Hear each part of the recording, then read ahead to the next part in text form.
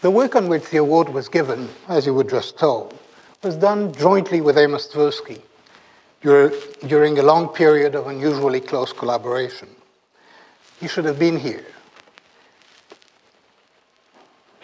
Together, we explored the psychology of bounded rationality in the domains of judgment and decision-making under uncertainty. Bounded rationality means different things to different people. The alternative interpretation should be viewed as different geographic maps of the same territory, like a road map or a map of what is produced or of elevations. They're not really competing, they're complementary. And today, I'll be describing some of the work we did in our attempts to map departures from rational models and the mechanisms that explain them. Those are two really separate maps. One, the results, and the other, the mechanisms. This talk offers a current perspective on the early work that we did and on more recent developments. And really what I'll be talking about are ideas that were in the back of our minds when we started our work more than 30 years ago, and that were not specifically articulated, really, some of them not until today, but that we very frequently discussed while we were trying to develop our more detailed theoretical and experimental work. The goals of this talk are three. First, I'd like to illustrate both the content and the style of psychological research on decision-making. Second, I'd like to review some empirical generalizations that characterize important features of bounded rationality. And third, I'd like to introduce a general hypothesis about intuitive thinking, which accounts for many systematic biases that have been observed in human beliefs and decisions. And the background idea that I was mentioning was an idea about what intuitive thinking is. And we thought about intuitive thinking as a mechanism that possibly evolved from the perceptual mechanism that humans share with other animals, and that is intermediate in many senses between this and the reasoning, the higher level reasoning mechanisms that are probably uniquely human. And we think of intuitive thinking as being constrained and in many ways reflecting the characteristics of perception. And this analogy of intuitive thinking to perception was a guiding idea for a great deal of the work that we did early on, and actually for the work that I've been doing throughout my career. And it's that analogy that I'll be trying to introduce and explain in some more detail today. So let me first introduce the general idea about perception, which has considerable implications for intuition as well.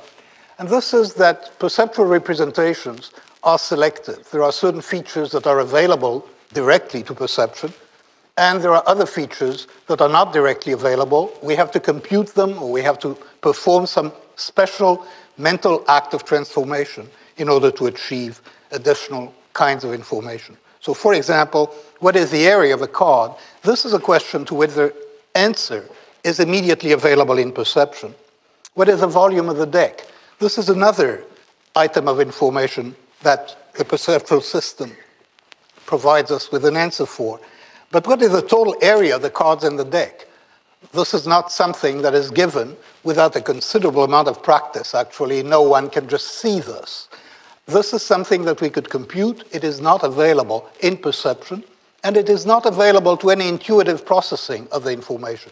So that there are many questions, simple questions, to which you could have the answer if they deal with the area of a card or with the volume of the deck, but you would have to work in a very different way in order to operate on questions of the type of what is the total area of the cards in the deck.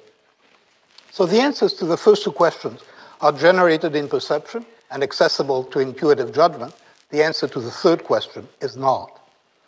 Now, let me show you another example of representations, which this time is not a directly perceptual representation, but a representation in memory, and just watch these examples. Now, could you see the average length of the lines that you've just been presented? And for every one of you, I'm quite sure the answer is yes. We have available in the memory representation information about the average of that distribution. The answer to whether more red lines or black lines is quite obvious. But what do you know of the summed length of the lines, like the previous question about the area of the deck. This is not directly available. This is something that presumably you could compute by trying to estimate the number of lines that were presented and the average length and then multiplying. But intuitively, we do not have access to that particular information. So to answer these questions, we rely on a memory representation.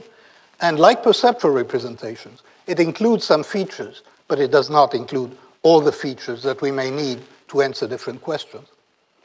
So,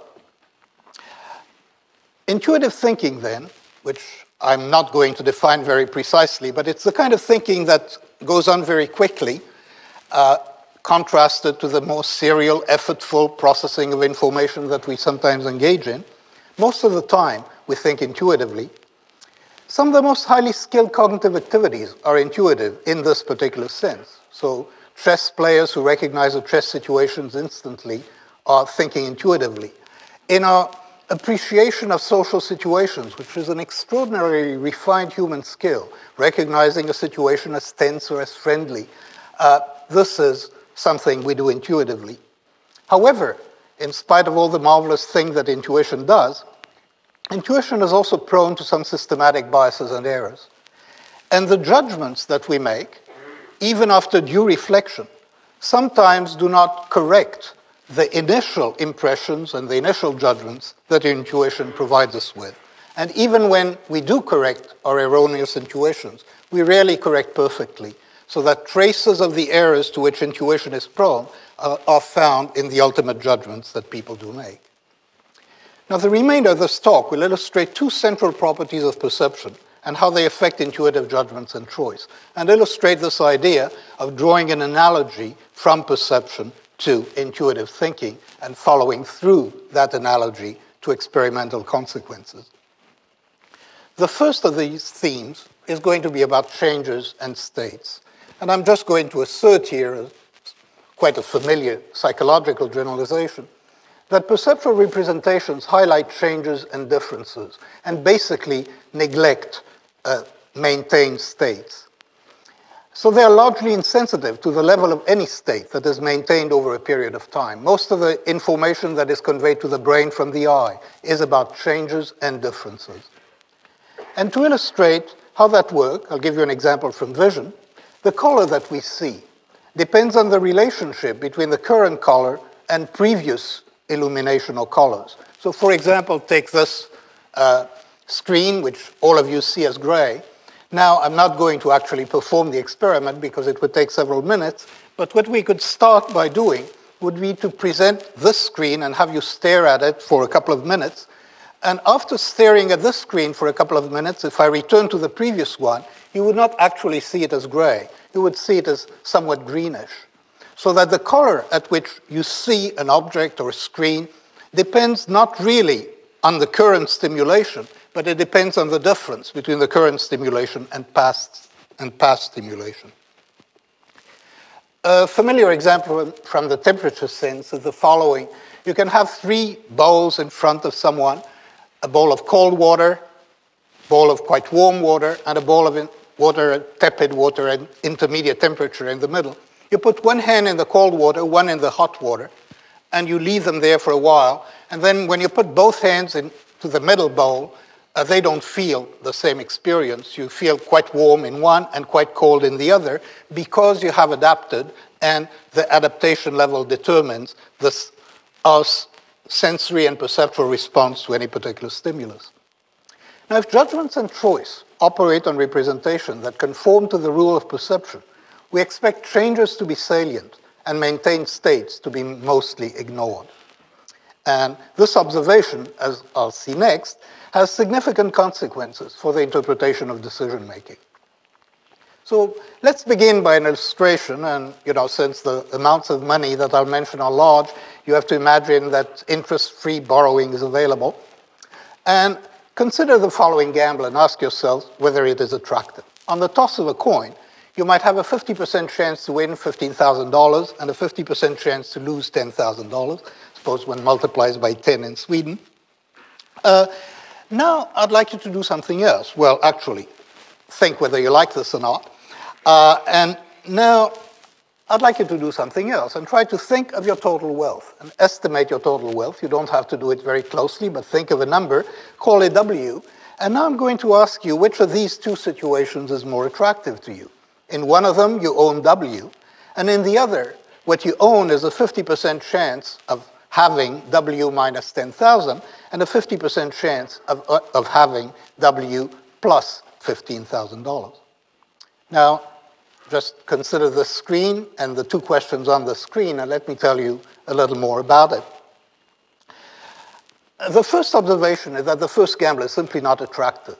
And a majority of people actually, not only for such large amounts, but even when I run this on my students at Princeton, and I have them bet where they might lose $10, and I ask them how much they would need in order to accept the gamble on the toss of a coin, they generally demand at least $20. So a majority will reject a gamble with even chances to win or lose unless the possible win is at least twice as much as the possible loss. So the first gamble is really not attractive at all. Now, the uncertain state of wealth in the second question is generally considered slightly more attractive than owning wealth with certainty, owning W with certainty. But of course, all of you recognize that accepting the gamble is really equivalent to accepting uncertainty about one's wealth. The only difference between the first question and the second question is that the first question involves winning and losing and the transient emotions that are associated with winning and losing. If you consider the problem in terms of wealth, there's absolutely no difference between the first and the second question, and there is some mystery about why preferences would be different, and they clearly are. Now, why is that important? Well, in order to see why it is important, we have to go back a long way. In 1738, Daniel Bernoulli published a famous essay which analyzed the decision problem. And the problem was the problem of a merchant who is considering sending a ship from Amsterdam to Petersburg if there is a 5% chance that the ship will be lost in winter. And before Bernoulli, obviously this is a gamble, and before Bernoulli it was considered reasonable to assess gambles by their expected value. And the expected value of a gamble is a weighted average of its outcomes, stated in ducats or kronos or dollars, where the weight of each outcome is its probability. Now, Bernoulli had a great idea, and a very important idea it was. First of all, he observed, and that's a psychological observation, that psychological value or utility does not increase proportionately with money amounts. So that, and the way he observed that was that it doesn't make the same difference to one to get an extra ducat if you own 10 or you own 100 to begin with. And he proposed that a gamble should be assessed by the expected utility of the outcomes. And utility, he meant the subjective values of these outcomes, and not by the expected numerical value of the outcome stated in dollars. So he wanted to propose a switch from dollar units to utility units in evaluating prospects. And that defined expected utility theory, which really has been changed, of course, but the basic idea is still the dominant theory of decision-making to this day, and the foundation of a great deal of work in economics. Now, I would like to argue that Bernoulli then, in addition to the great idea, made a very significant error in how he applied this idea. Bernoulli's second idea was that the merchant evaluates outcomes by considering the wealth that he will possess under different contingencies. So Bernoulli was, as he analyzes the problem, the merchant calculates if the ship makes it to Petersburg, this will be my wealth. If the ship is lost, this will be my wealth. This is my current wealth. And then a gamble is defined with the utility of these states of wealth and compared to the current state of wealth in order to determine what the decision should be. Now, in Bernoulli's analysis, if Bernoulli's analysis had applied to what you did when I showed you the previous slide with the two questions, what Bernoulli was proposing, in effect, was that you answer the first question, in which the gamble was stated in gains and losses, by transforming into the second question, in which the gamble was stated in terms of wealth. That is a direct implication of Bernoulli's analysis, and I think it's quite clear that this is an incorrect prediction. It's clearly wrong for at least two reasons, because this analysis suggests that the answers to the two questions should be the same.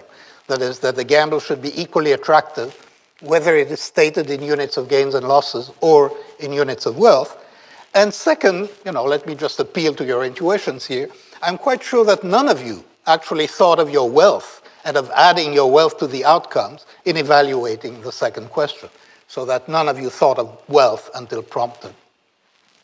So there is something quite seriously wrong about Bernoulli's analysis. And in order to appreciate it, let's carry on a bit.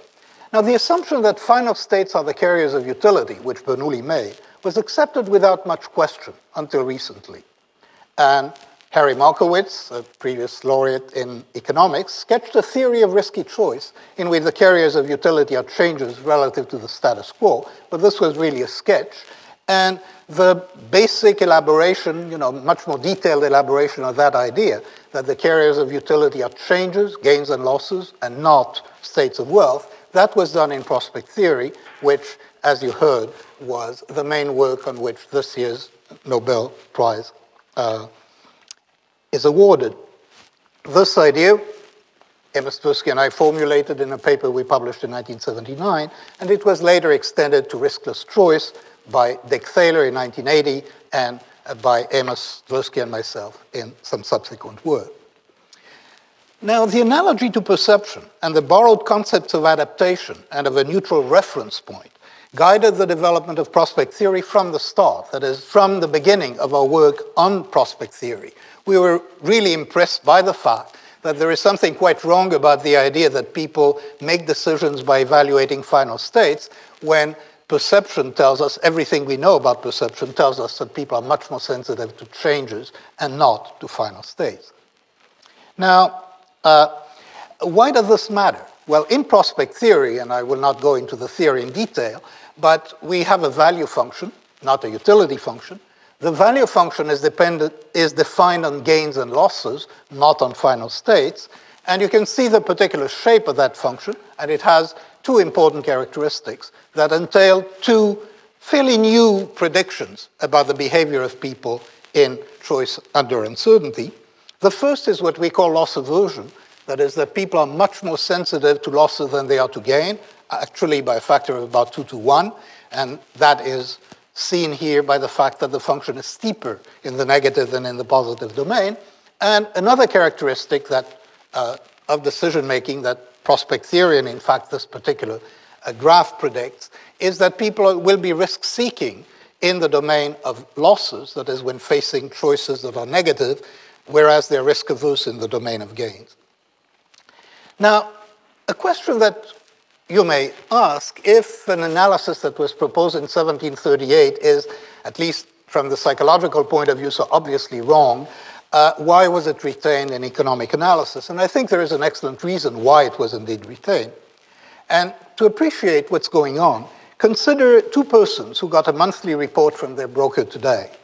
A is told that her wealth went from 4 million to 3 million. And B is told that her wealth went from 1 million to 1.1 million. And now I could ask you, who of the two individuals is happier today? And the answer to that question is quite obvious. Obviously, A is quite miserable and B is quite happy. But I could ask you another question. Who has reason to be more satisfied with her financial situation altogether? And clearly here, the answer is that B, who is the wealthier, has more reason overall to be satisfied with her financial state. Now, prospect theory, where the carriers of value are gains and losses, in a sense focuses on this myopic reaction to changes. And it captures the feature, I think, that this is the way that people think about outcomes. They think about gains and losses. Bernoulli's analysis focuses on a long-term state. And that leads to a fairly important point. You can frame outcomes in two quite different ways. As we saw earlier, you can frame the same choice in terms of gains and losses or in terms of final states. Framing outcomes in terms of wealth is psychologically unrealistic. This is not what people do in general, but it is normatively appropriate. This is a more reasonable way to proceed about financial decision-making, is to proceed by considering long-term outcomes than by considering the transient emotions associated with gains and losses. So that the evaluation of outcomes in terms of wealth is an aspect of economic rationality. And because economic analysis is based on the assumption of rationality of human agents, you can see the acceptance of Bernoulli's analysis as part of the acceptance of the broader idea that economic agents are fully rational. Now, let me point out without much elaboration that the standard indifference maps embody the riskless version of exactly the same error. So if you look at this map, there is one thing that to a psychologist, at least to this psychologist, I remember when I first studied indifference map, I couldn't understand them. And the reason I couldn't understand it was that something that I was looking for wasn't there. And what I was looking for was, what is the current state of endowment? That is, where is the individual now on this indifference map? Now, it turns out that in difference map, this is not represented. And it is not represented because it is assumed not to matter. It is assumed not to matter because only endowment, which is stated basically in terms of states or a final ownership of quantities, only that is supposed to matter. Where you are is not supposed to matter. But in fact, when you do the empirical work on riskless decision-making and riskless choice, you find that indifference curves do not have quite this shape. Indifference curves show a very pronounced kink at the reference point, and loss aversion, that we discussed earlier, induces a very strong bias in favor of the status quo in changes between remaining where you are or changing from where you are. Indeed, loss aversion turns out to be one of the major contributors to stability in human decision-making, is that once we are in a situation, moving away from it, the losses and disadvantages are more salient than the advantages. Now let me spend my remaining 12 minutes or so on another characteristic of perception that is quite important. We saw earlier in the demonstration I gave you that the basic representation of a set includes average or typical values. You certainly were aware of the shortest of the range of values, the extremely short and the extremely long lines. You had a rough idea of the relative frequency of different features, such as colors. All that is immediately available to us. But the basic perceptual representation does not include more complex statistics. For example, the sum of the length of the lines is not represented. Now, the hypothesis that I'll be presenting is the following. Many important tasks of judgment and choice actually depend on an assessment of the sum of values in a set. But because the sum of values in a set is not intuitively available, but the average is intuitively and immediately available, intuitive performance of many of these tasks is going to be systematically flawed, and it's going to be flawed in predictable, quite systematically predictable direction. And what we find in a whole family of examples is that the judgments and choices that people make in such situations sometimes simply substitute an average for the sum, because the average is in the representation and the sum is not. And even when there is no absolute substitution, the judgments and choices that people make are generally biased, quite strongly biased, in the direction of the average. So let me give you 4 demonstrations of this in a very short time. I'll talk about evaluating a set of goods, evaluating the evidence of a set of observation, judging whether an individual belongs to a set or a category, and evaluating an episode. And I speak of an episode as a set of moments. So let me show you what these have in common. So do people average when they should add? And in all of these cases, I'll be applying a very simple test. We will take a set, a basic set, we'll call it the small set, and then we'll add values to that set. And we'll add values in the following way, so that the new values will lower the average, although, of course, if they're positive values, and they all are, they increase the sum. And the question that we ask is whether the judgments increase or decrease when these new values are added. And what already you can predict is that we're going to find quite systematically that by adding values which increase the sum, we obtain judgments that actually decrease, indicating that these judgments are at least anchored on the average. So let me give you some examples. This is from a recent study by Christopher C. at the University of Chicago. Participants are shown dinnerware sets or information about dinnerware sets that are offered in a clearance sale. And there are 2 sets, a small set and a large set. And the small set includes 24 pieces. The large set includes the same 24 pieces and 16 others, but the added 16, there are 8 cups, and 2 of them are broken, and there are 8 saucers, and 7 of them are broken. And of course, the people don't see the labels small and large, but they get information about those two sets. And they're asked to put a price on those sets. And these are, I should add that there are two conditions in this experiment. In one case, which we call separate evaluation, each participant prices only one set. That is, each participant sees only the large set or the small. In joint evaluation, each participant sees both sets next to each other, as you did in the previous slide. Now note that presenting the joint evaluation allows the person to apply a logical rule. That is, you know that if we've added pieces, it cannot lower the value of the set. But if you don't see that, that is, if you only see one of the sets, you are basically forced to rely on your intuitions. The rule, which we would call a dominance rule, simply cannot be applied because we do not have the data to apply it. So, these are the results. In the joint evaluation, when participants see the two sets together, they always pay slightly more for the large set than for the small one. This is not surprising. There's just more there, so it's worth more. But when they see them separately, they pay $33 for the small set and $23 for the large set. And this is an obvious violation of dominance, and it's contrary to a great deal of economic logic, but in fact it's a very stable result. Now what happens here is the following, I would submit. In separate evaluation, willingness to pay is anchored on a weighted average of the values of individual pieces. And that average is lower in the large set because of the inclusion of broken pieces in that set. In joint evaluation, of course, people apply the rule, and the rule overcomes the intuition. These findings are very robust, and they're not depending on hypothetical questions.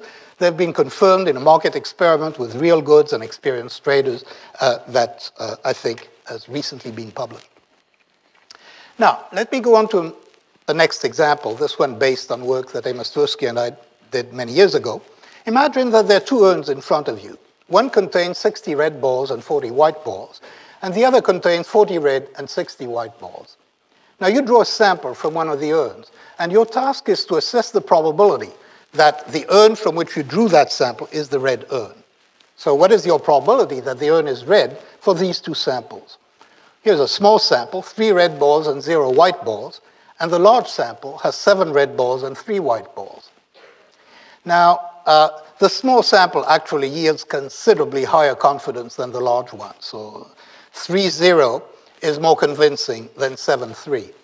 Now, if you analyze the situation, this is wrong. And it's fairly easy to see that this is wrong. You can think of 7-3, decompose the sample of 7-3, and it's composed of 3 and 0, 3 red and 0 white, which very strongly favors red. And the other is a sample of 7, 4 red and 3 white, which weakly favors red. Now, in a logical analysis, the probability of the hypothesis is determined by the sum of the support that the two samples provide. But subjective confidence, in contrast, is a sort of weighted average of support. And there is strong and weak support, and the average is actually less support than the strong by itself. So here again, we see what looks like a violation of dominance in a certain sense, which is determined by this tendency to average instead of adding. This has quite serious implications. Confidence in a hypothesis is largely determined by the proportion of evidence supporting it. This is an idea that Amos Tversky developed considerably in the last theory on which he was working when he died in '96, support theory. There is also, from that same idea, you can derive a great deal of insensitivity to the reliability of evidence. People jump to conclusions when the evidence is scant, like 3-0, and they have unjustified doubts about statistics when the samples are large if the sample does not appear, or if the result does not appear overwhelmingly compelling. And one of the results, which is an important one in behavior in markets, is that there is very weak correlation between the accuracy of judgment and the confidence that people have in these judgments. Third example. Does an individual belong to a particular category? In this example, I'll just read it to you. Linda is 31 years old, single, outspoken, and very bright. She majored in philosophy. As a student, she was deeply concerned with issues of discrimination and social justice. And she also participated in anti-nuclear demonstrations. This is probably the favorite example that Amos Tversky and I made up. Now, what are the probabilities of the following events? I'll call one the low probability event. Linda is a bank teller and an active feminist. And a slightly higher probability that Linda is a bank teller, which of course includes the event that she's a bank teller and feminist.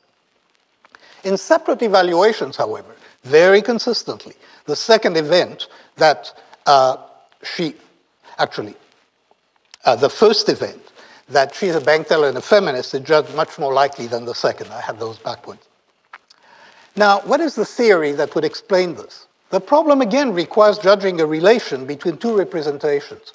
One is the representation of the individual, Linda, and the other is a representation of the sets, bank tellers or feminist bank tellers. Now, each set, I have argued, is represented by a prototype with average features. And the similarity of the individual to the prototype is automatically computed. The judgment of similarity is then used as a proxy for the required judgment of probability. This is what Amos Tversky and I call judging by representativeness, or using the representativeness heuristic. Now, logically, the probability that Linda is a bank teller is a sum of the probability that she's a bank teller and a feminist, and a bank teller and not a feminist. But the subjective probability is governed by the degree to which Linda resembles an average bank teller, a typical bank teller. And that result leads to errors. My last example is evaluating an episode or a set of moments. And I'll actually have two sub-examples of this in 3 minutes. These data were collected from patients undergoing colonoscopy, and every 60 seconds, I won't go into details about what colonoscopy is, but it can be quite painful. They reported their pain every 60 seconds. They were prompted to report their pain. And so we have here two records of two patients. One had a short colonoscopy that lasted 8 minutes, and the other had a much longer colonoscopy that lasted 22 minutes. And you can ask yourself, who of these two patients suffered more? And it's fairly clear that B suffered more. That is, at any level of pain, B had more of that pain than A did, if you assume that they use a scale similarly, and this assumption can be defended separately. But I would like to argue that the representation of the colonoscopy or of any episode of pain is not really a sum of the pain that is experienced or an integral of the pain that is experienced over time. It is really much closer to an average of the pain that is experienced over time. And in particular, there are 2 points that play a very important part in determining people's evaluation of a global episode. One is the peak of the pain, and the other is the pain that they experience at the end. Now you can see that patient B, in that sense, is in better shape than patient A. For patient A, who had the shorter colonoscopy, the colonoscopy ended at a very bad moment, at a moment of intense pain. For patient B, who experienced more pain overall, the end was much better, and the average pain experienced by patient B was lower than the average pain experienced by patient A. And indeed, when you ask who of these two patients reported the more severe pain, it turns out that patient A was quite substantially reported substantially more severe pain. These results have been replicated in multiple experiments. It's not just the illustration of these two patients. Now, the memory of an episode, as this indicates, can be made less aversive by adding to it a period of diminishing pain. And we actually ran an experiment to demonstrate this, and this is the last experiment I'll be describing to you. In this experiment, on 2 trials separated by 7 minutes, participants immerse a hand in cold water, very cold water, until they're instructed to remove it. 7 minutes after the second trial, they're called for a third trial. They all volunteer, they're actually paid volunteers, and they know that they're going to have to experience 3 episodes of pain. And after the first 2, they're asked to which of the first 2 trials they would like to repeat exactly. And this is the structure of the experience that they have.